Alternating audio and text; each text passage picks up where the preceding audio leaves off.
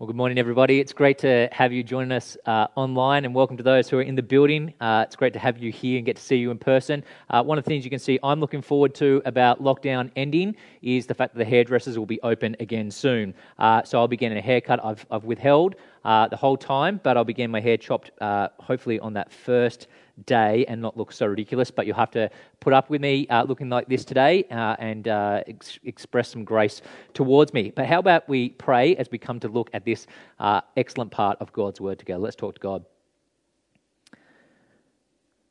Father, we ask now that you would speak to us through your Word. Surprise us, refresh us, challenge us. We pray that you would straighten out our thinking. But above all, we ask that you enable us to see Jesus Christ. For we ask this in his name. Amen. Well, how is it that some criticisms and some accusations hurt more than others?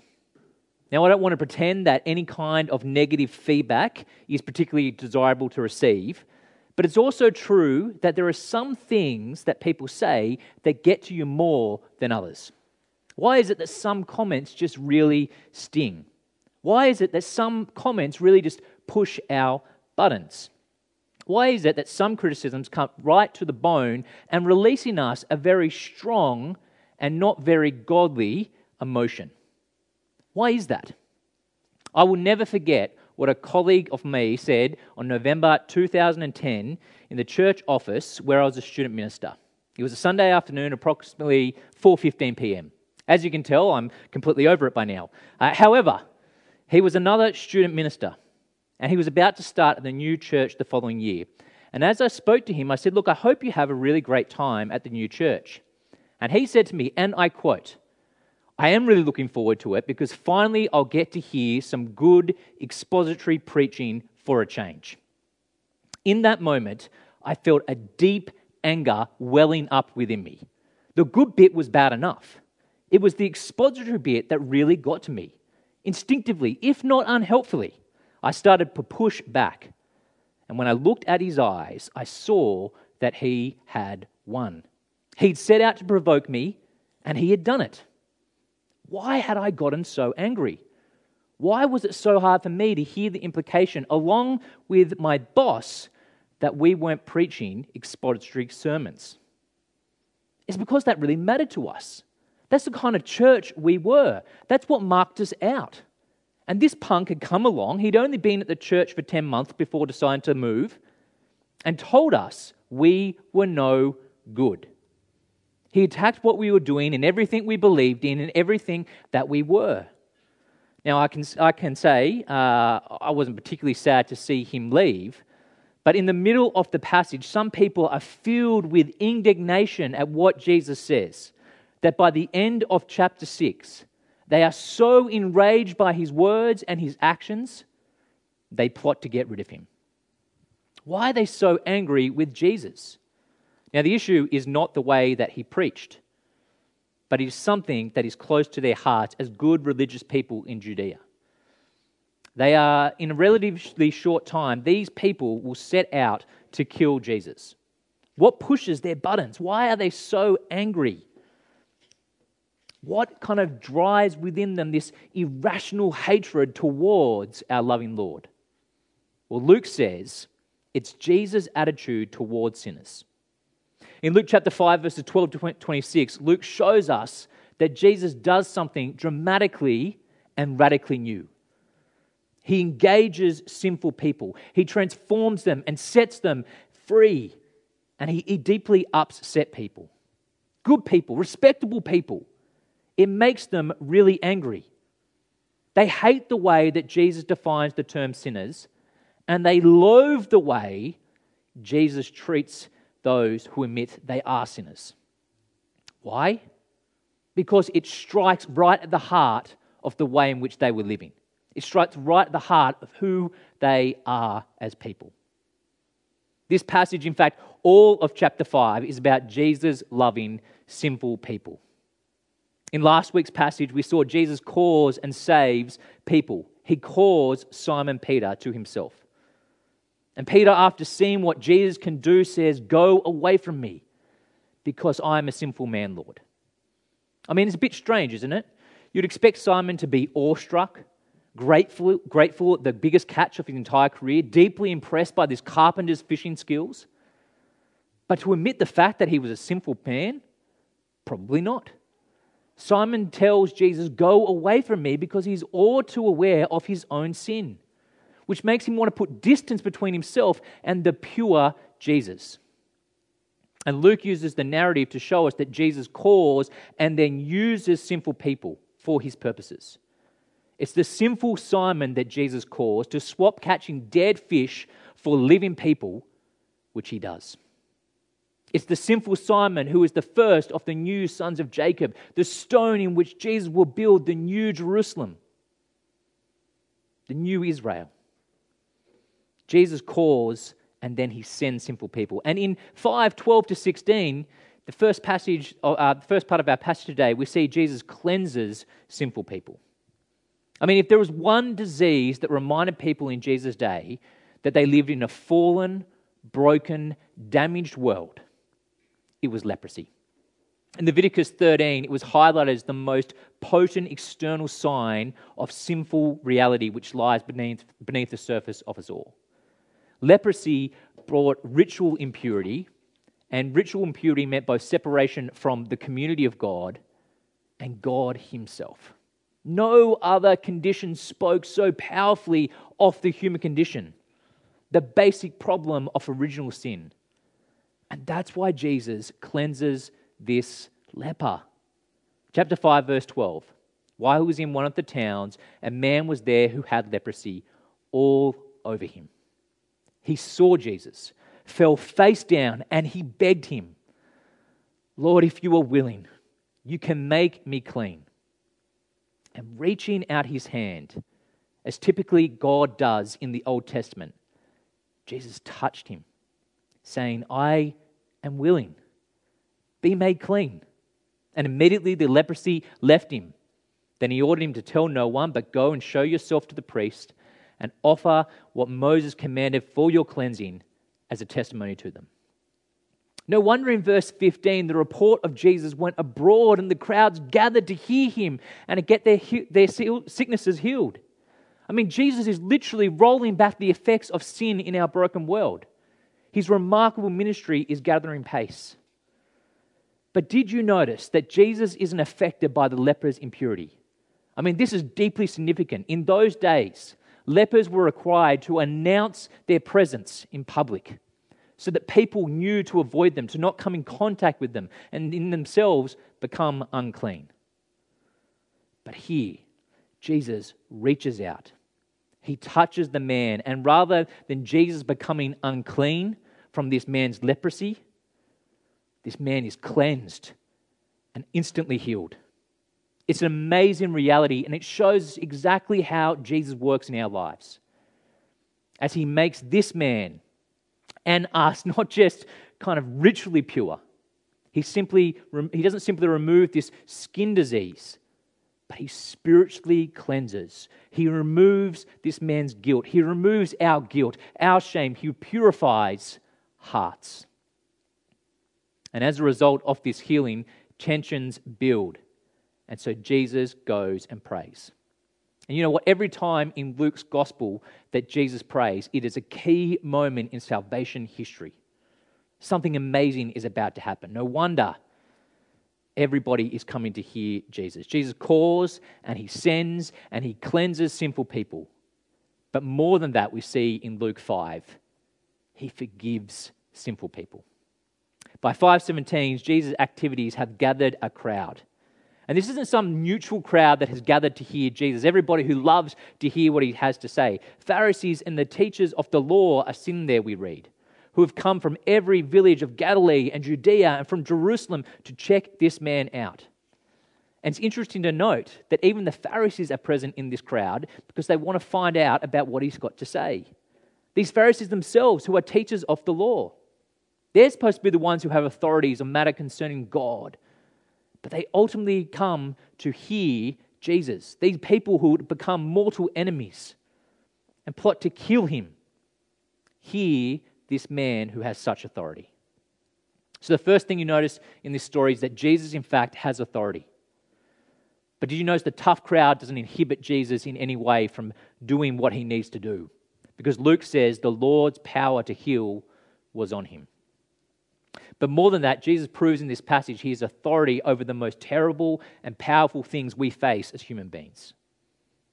He has the power to solve our ultimate problem and completely and permanently change our lives.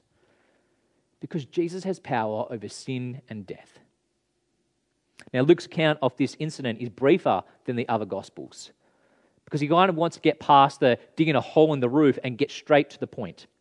So the hole has been dug, the man has been lowered, Jesus is looking up, and verse 20, he says this, "Seeing their faith, he said, 'Friend, your sins are forgiven.'" I mean, what a thing to say. Why did he say it? I mean, you can guess what the crowd is thinking. Forgiven? No, he's paralyzed. He needs to be healed. This man is sick. I mean, imagine being there. The man lowered in front of Jesus. The silence in the room. The anticipation. Waiting to see what Jesus would do. And of course, there'll be somebody in the room who just yells out from the back, "The legs, Jesus! Heal the legs!" But see, imagine for a second, you took your child who had a broken leg to the emergency room. And the doctor who comes to see them says, "You know what, this is really serious, and so what I need you to do is put more effort into your homework." What? Homework? What's that got to do with anything with a broken leg? Or imagine you took your wife who is in labor, and the obstetrician comes in and sees how she's doing. He checks her out, and then he puts a plaster cast on her leg. You'd be thinking the doctor has lost his mind. What's he thinking? He can't see the problem. The pressing issue here is something else. It's a bit like this with Jesus. He sees what is completely unexpected. They've brought this man to be healed, and Jesus says, "Friend, your sins are forgiven." Now, did you notice that it's actually in response to the faith of the men's friends that Jesus heals this paralytic? Jesus acknowledges the faith of these men because they have shown great trust in him. They were desperate to get to Jesus, but the crowd stood in their way. They were determined to get to Jesus, so they used their ingenuity and their persistence. They start digging a hole in the roof. Nothing will stop them. Now, sometimes I wonder, are we this passionate about approaching Jesus? Are we so determined and desperate to hear Jesus' words that we will tear open a roof? How often do we do everything in our power to spend time reading God's word for ourselves and to think about Jesus and what he has to say? If we have a problem, do we turn to Jesus? You know, our lives can be so crowded with work and friends and streaming and family and gaming and the latest update and predictions about COVID-19. Do we see the crowd and just keep walking? Or do we do everything in our power to approach Jesus and to hear his words of forgiveness? These men were desperate to get to Jesus, determined to get to Jesus. But ultimately, these men and their paralyzed friend were completely dependent on Jesus. They couldn't solve this man's problem. All they could do was lay him at Jesus' feet. Luke, I think, reinforces for us that this paralytic was completely and utterly helpless. He's almost oblivious to what's going on in the story. He could not help himself. He couldn't get himself to Jesus to beg for help. Just like us, really. Here we see Jesus is both willing and able to solve this man's ultimate problem. His true problem, the problem of a sinful heart, the problem of needing to be forgiven by God. Now in Jesus' time, people understood sickness and illness quite differently than we do today. Often, sickness was a consequence of sin and rebellion against God. But I don't think Jesus is actually saying here that this man had a greater sin than anyone else of his day, or that he had committed some specific sin and an act that caused his paralysis in his life. Jesus does in fact go straight to the core of this man's problem to deal with this man's sin. But this man's problem is indeed our problem today. I mean, we live in a world that has rejected God and has decided to try and run life our own way. We are all sinners and rebels, and we all suffer the consequences of that. We are all sick. We are all inflicted. We suffer in our lives. We will all die. We are just as this man, laid before Jesus, sick, dying, sinful, and utterly powerless to do anything about it. And so Jesus sees past this superficial problem this man has of his paralysis and deals with the ultimate problem of sin. He forgives sin. However, he doesn't ignore the man's paralysis, his immediate issue, his symptomatic problem. For he does go on to actually heal this guy entirely. This paralytic, he takes up his mat and he walks home in front of the whole crowd. Now, I think because we've heard this story so often at multiple evangelistic talks, that we sometimes lose sight of the significance of this healing. This man went from being paralyzed his whole life to immediately walking.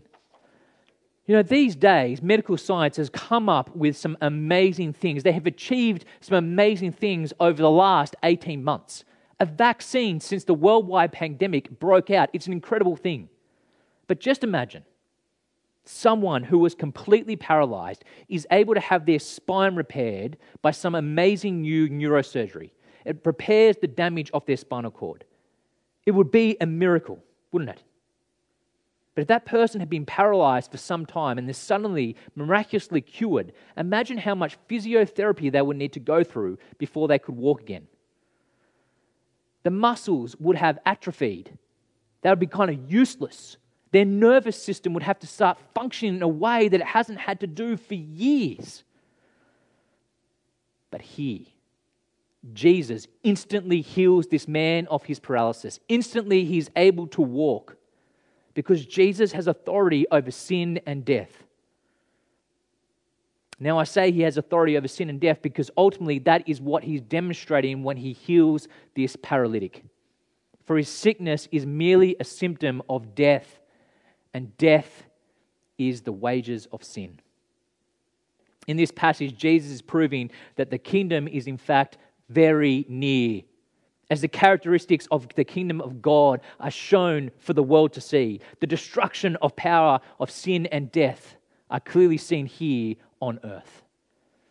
Jesus has power and authority over sin and death because he is God. Look at verse 21. Then the scribes and the Pharisees began to think to themselves, "Who is this man who speaks blasphemies? Who can forgive sins but God alone?" But perceiving their thoughts, Jesus replied to them, "Why are you thinking this in your hearts? Which is easy to say, 'Your sins are forgiven,' or to say, 'Get up and walk.' But so that you may know that the Son of Man has authority on earth to forgive sins." He told the paralyzed man, "I tell you, get up, take your stretcher, and go home." The Pharisees are troubled, and they ask themselves this question within their hearts: who is this man? For he is a man. They could see him. They could meet his family. He was a man like them. But they are right to think that only God has power and authority to forgive sins. That only God can say to someone like this that everything is all right. That is to put yourself in God's place or claim to be God. It means you are guilty of blasphemy. But Jesus, knowing what they are thinking, shows them that he can in fact forgive sins, that he has the authority to forgive sins. He heals the paralytic. Who can forgive sins except God alone? Jesus has this power. Jesus has authority over sin and death. Jesus can heal this man and forgive this man. Jesus has the power and authority that only God has. And if we understand our Old Testament, we ought not to be surprised, because only God could reconcile mankind to himself. He wouldn't interject some third party to fix up the relationship between man and himself. And only God can pay the price for all of humanity. Only if Jesus is God is Jesus' death worthy of all of humanity. And so the man picks up his mat and he went home glorifying God. And amazement seized the crowd and they glorified God and they were filled with awe, saying, "We have seen incredible things today." It's almost the understatement of the century. Jesus announces that he is the Son of Man, the one who is given all authority by the Ancient of Days in Daniel 7, and that this authority extends to the forgiveness of sins. You know, Luke doesn't actually tell us how the Pharisees and the teachers of the law react, but he tells us that everyone else was blown away and they glorified God and were filled with awe. But for the Pharisees, Jesus is doing something new. You know what? He is breaking all the rules. He's defying all expectations. He is loving and forgiving sinners. And what's even worse, in this chapter, he appears to be enjoying himself as he does it. Because next week, he goes on to have a meal with Levi and other sinners. I mean, in chapter 5, verse 33, the Pharisees, at least say John's disciples, John the Baptist's disciples, have the decency to look miserable when they're hanging out with sinners. John's disciples fast often and say prayers, and those of the Pharisees do the same. But yours eat and drink, say the Pharisees to Jesus. But Jesus says, you can't make wedding guests fast while the bridegroom is with them. A time will come, a new time has come, a new way of thinking has come, of living and loving God's people. And it involves a huge shift in thinking. Understanding what Jesus is doing here means a completely new worldview. Only fresh thinking will enable us to grasp Jesus' approach. Jesus loves sinful people. And that actually includes us. So as we finish, let me ask you this very simple question. Have you come to the fact, are you holding on to the reality that you are a sinful person whom Jesus loves? You know, my guess is Theophilus was an upstanding citizen of the Greco-Roman society. And he might have found this part of the gospel confronting as a good, upstanding member of that time. You know what? As members of the Australian society, good, upstanding members of Australian society, even though we've heard this passage maybe 1,000 times, when we really face it, when we really think about what's going on here, we should find it confronting too. But Jesus is really clear. Luke has arranged this gospel in a way that is impossible for us to miss. We are all sinful people for whom Jesus loves. And Jesus demands that we face this reality. And Jesus calls us, and he sends us, and he cleanses us, and he welcomes people like us.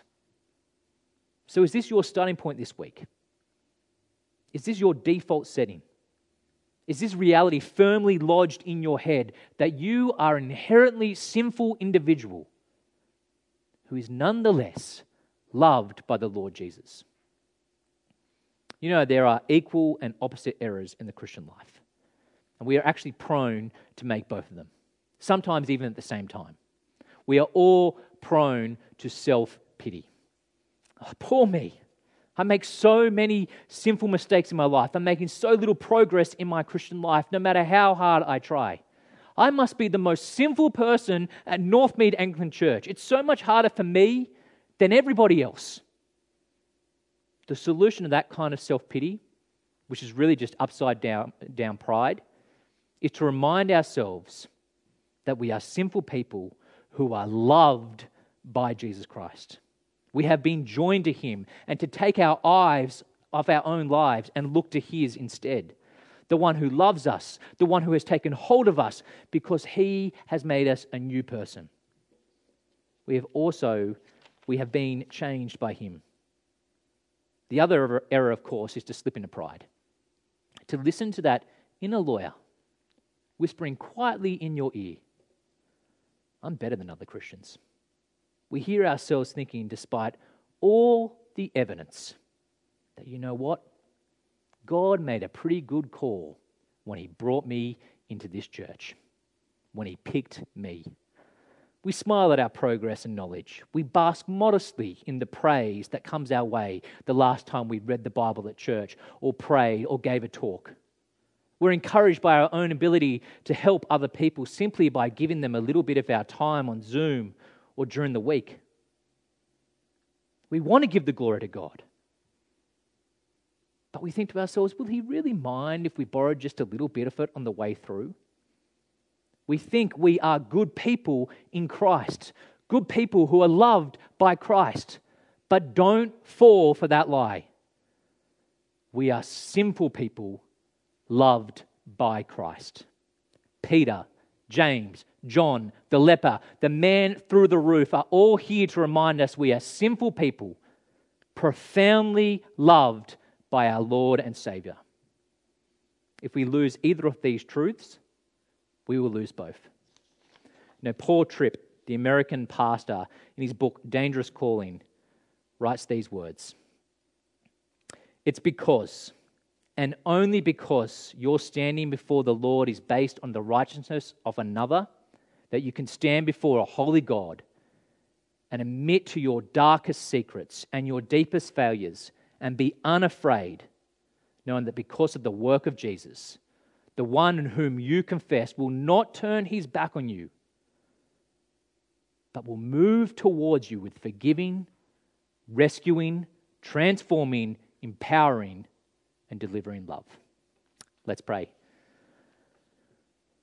Father, we thank you so much that you have loved sinners like us. Help us to remember this reality today and always, and be changed by this truth. We pray this in Jesus' name. Amen.